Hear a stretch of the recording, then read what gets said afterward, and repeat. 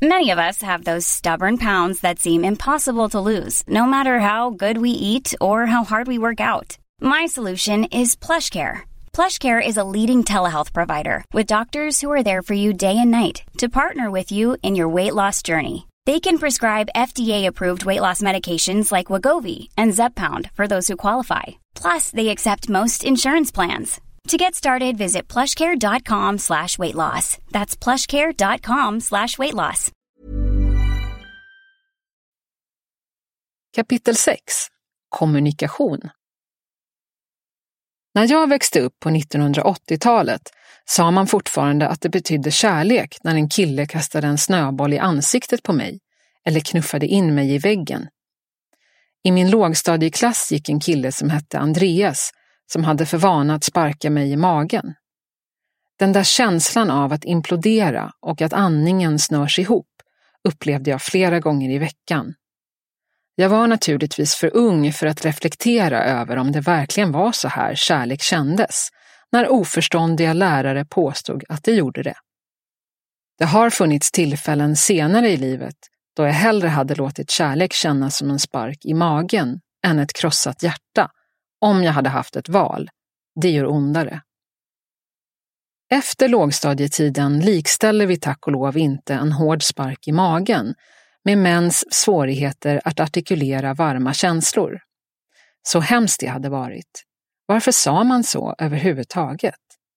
Nog för att det finns skillnader i mäns och kvinnors kommunikation och uttryckssätt, men att säga att våld är ett av dem är ju fruktansvärt.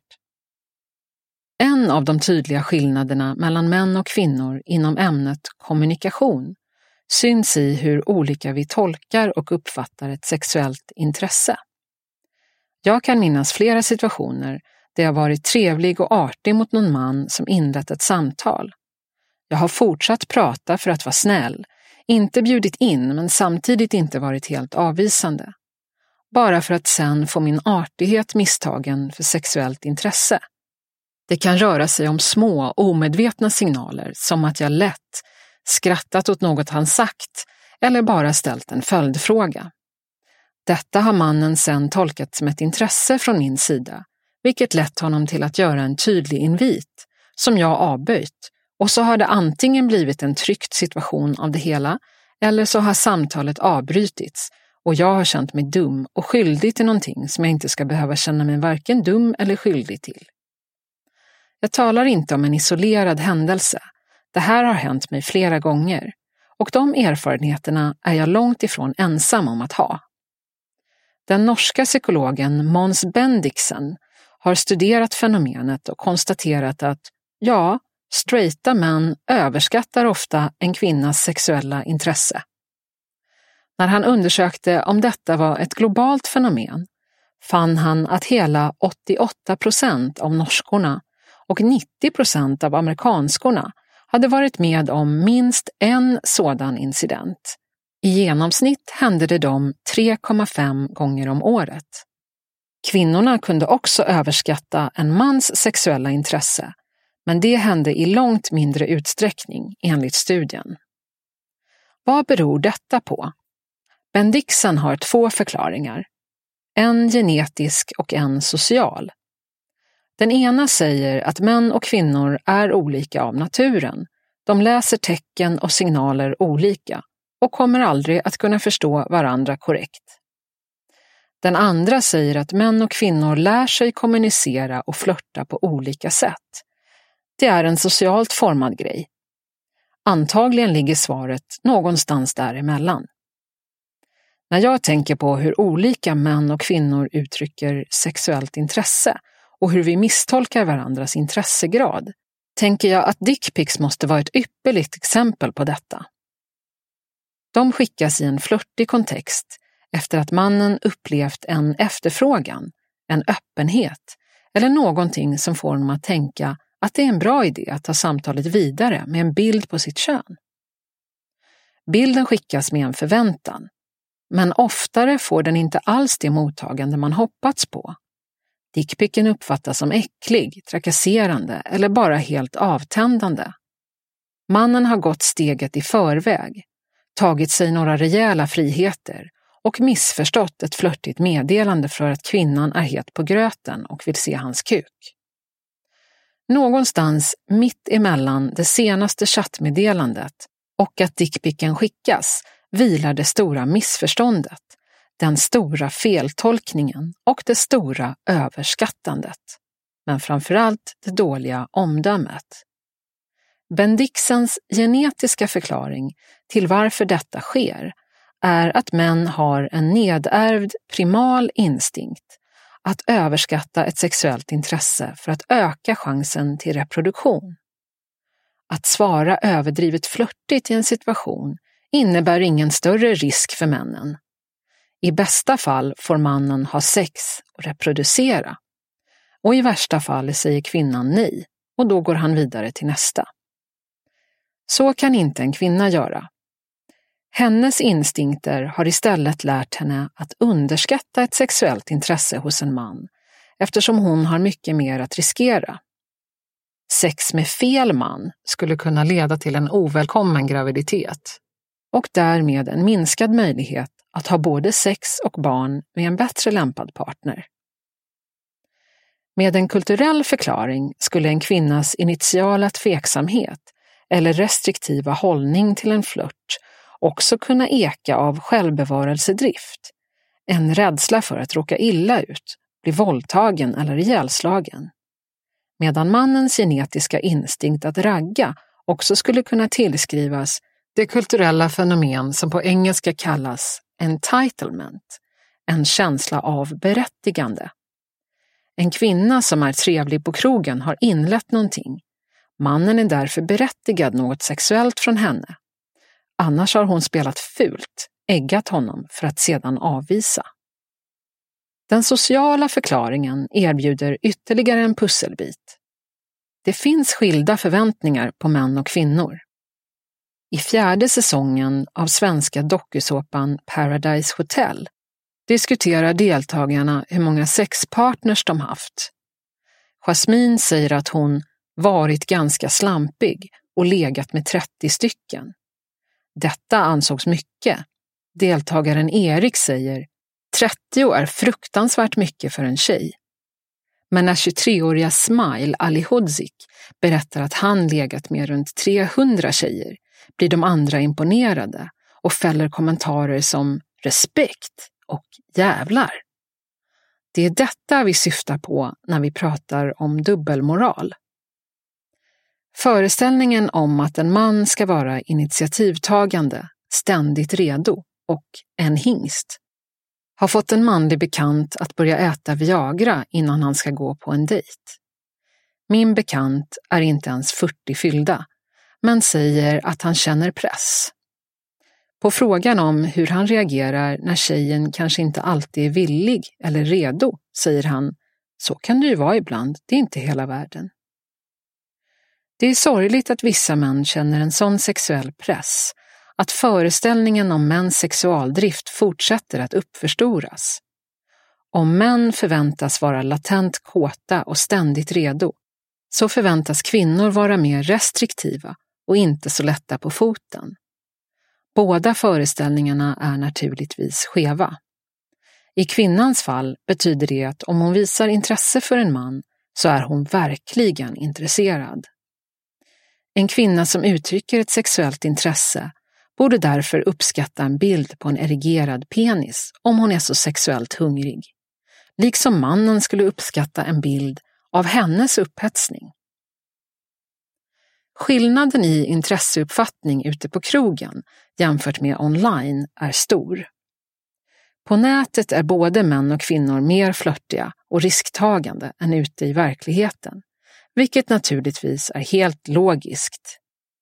Dels inbjuder anonymitet till större utsvävningar och dels försvinner subtila lager av kroppsspråk och visuella signaler bakom en skärm, så det gäller att vara extra tydlig. Dessutom vill man inte slösa tid. Lika bra att få fram budskapet direkt. Vill du ligga med mig? Att säga det på krogen är inte lika socialt accepterat och medför en större social risk.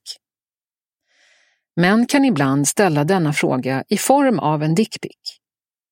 Kvinnor är inte lika benägna. De riskerar mer när de skickar en nakenbild på sig själva.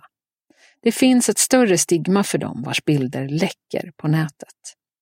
Det knyter återigen an till de normer och förväntningar som skiljer sig mellan mäns och kvinnors sexuella beteenden. Den andra skillnaden i mäns och kvinnors sexuella kommunikation är sexuell stimuli. Män kan bli upphetsade av en bild på ett par bröst.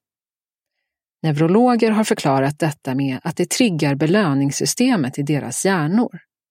Mäns hjärnor har en starkare koppling mellan sex och belöning än kvinnors hjärnor. Kvinnor kan inte känna upphetsning av en bild i samma utsträckning. Nu syftar jag förstås på en bild av en anonym penis, enbart könsorganet, alltså en dickpic. Inte en kuk vi känner sedan tidigare, eller en kuk som sitter på någon vi är attraherade till eller tycker om. Det är en helt annan sak eftersom denna penis då är omgiven av minnen och associationer. I boken Sex and the Intelligent Woman från 1974 undersöker författaren och forskaren Manfred De Martino 327 kvinnliga medlemmar i Mensa. Hans något snäva intresse är att undersöka just kvinnor med hög IQ och deras relation till sex. När kvinnorna presenterades med en bild på en erigerad penis registrerade deras hjärnor ingen märkbar upphetsning. När de däremot uppmanades att tänka på en penis och föreställa sig en sådan reagerade de sexuellt positivt. De flesta av dem tänkte på sin makes eller pojkväns penis. De använde superlativ när de beskrev den. Särskilt upphetsande blev tanken på denna penis bland kvinnorna mellan 20 och 49 år. Där kunde 70% av dem bli upphetsade av enbart tanken på sin favoritpenis. Man drar alltså slutsatsen att kvinnor har svårt att tända på ett organ om de inte också känner till bäraren av detta organ och tycker om denne. Alfred Kinsey gjorde en liknande upptäckt redan 1953. I en enkel studie där kvinnor får frågan om i vilken grad de tänder på penis svarar över hälften av kvinnorna, 53%, att de aldrig tänder på penis. Frågan förtydligas. I vilken grad tänder de på penis när de har sex, om de får ranka vad som gör dem upphetsade? Svaret förblir lågt. Nu får man ta i beaktning att synen på sexualitet, i synnerhet kvinnans, var annorlunda på 1950-talet, då dygdighet fortfarande ansågs positivt, nära på önskvärt. Men detta borde inte påverka statistiken allvarligt. För männen var nämligen resultatet det motsatta. Hela 56% svarade att de kunde känna upphetsning av att se sin egen penis. Kinsey skriver att det är svårt för de flesta män att ta in att kvinnor inte blir upphetsade av att se det manliga könsorganet. Vissa män kommer aldrig att förstå detta. Det finns flera vetenskapliga studier som kartlagt ner på hjärncentranivå exakt hur och när heterosexuella män tänder på kvinnors kroppar och i synnerhet deras nakna könsdelar. En sån studie genomfördes vid Emory University i Georgia och demonstrerade en högre hjärnaktivitet hos män än kvinnor vid samma sexuella visuella stimuli. Bilder på sexakter mellan ett heterosexuellt par. Den ledande forskaren i studien uttalar sig i tidningen Science Daily. Han säger: Vi upptäckte att den manliga hjärnan processar sexuella vinkar och tecken annorlunda än den kvinnliga. Studier visar också att männen i stor utsträckning tror att deras sexuella stimuli fungerar omvänt. Det vill säga, eftersom de tänder på en bild av en vulva, tänder kvinnan också på en bild av en kuk, deras egen. Mannen är upphetsad av kvinnans äggande men misstolkar det för att kvinnan känner likadant. Han skickar en dickpic i förhoppningen om att få en bild på kvinnans bröst eller kön tillbaka. Till mannens försvar får man säga att det inte är konstigt att tänka så, men tyvärr är det ofta ett felaktigt antagande. En amerikanska, Carrie Quinn, blev trött på att olika män hon pratade med på Tinder skickade henne dickpics, så hon gjorde ett litet experiment. Hon svepte höger på flertalet män, alltså uttryckte intresse, och blev matchad med flera av dem. Hon skickade 3-4 flörtiga meddelanden och sedan en bild på sitt underliv. Hon gjorde samma sak med över 40 män och alla gav henne positiv respons. Från rara komplimanger, det var den sötaste vagina jag sett, till sexinviter. När kan vi ses så att jag kan lära känna den där bättre? Därefter provade hon en annan taktik eftersom hon blev nyfiken och eftersom hon kände att hennes poäng om att låta männen smaka på sin egen medicin inte gick fram. Hon skickade bara en bild utan någon som helst kommentar eller initialt snack. Bara en bild rakt på. Ni kan aldrig gissa vad som hände sen, som tabloidtidningarna skriver. Hon fick ännu fler positiva reaktioner. Jag håller på att sprängas, jag är på jobbet och kan inte koncentrera mig nu. Flera svarade med dickpics. Varenda en av dem ville ses, oavsett åldersskillnad eller någonting annat, berättar Carrie Quinn i en intervju. I ärlighetens namn fick det mig att känna mig stolt och smickrad. Jag kände mig åtrådd i flera dagar efteråt, även om vaginan på bilden inte är min egen. Men ändå tack vare faktumet att män älskar bilder på kvinnors underliv. Det finns en liten fråga gömd inuti resonemanget kring mäns och kvinnors visuella stimuli. Och den är både viktig och intressant. Varför skickar inte kvinnor dickpics? Eller snippics, som kanske är en mer korrekt term. Ända sedan jag började skriva den här boken har jag fått den frågan. Men tjejerna då? Män har hört om en kompis som faktiskt fick en bild på ett par bröst skickade till sig från en tjej på Tinder. Någon har mottagit en bild på en tjej i genomskinligt linne. Någon har hört om någon som faktiskt fått en nakenbild från en tjej med könet tydligt exponerat. Men tjejerna då? När ska vi prata om deras bilder? Vi kan prata om det nu. Förutom att ett par bröst inte är en fallos med alla tillskrivna egenskaper som makt och övertag, och förutom att ett par bröst inte kan demonstrera en påtaglig upphetsning på samma sätt som en erigerad sexuellt redo penis, kan en bild på en penis aldrig ge samma sexuella stimuli för en kvinna som ett par bröst eller en vagina kan ge för en man. Så på frågan om inte kvinnor också kan skicka dickpics är svaret nej. Men det finns andra frågor man kan ställa istället. Som hur man kan jämna ut skillnaderna i hur män och kvinnor kommunicerar vad de är ute efter, vad de längtar efter och vill ge. Och hur man någonsin överhuvudtaget kan tro att en hård spark i magen betyder kärlek. Eller varför man överhuvudtaget lärt mig att det gör det.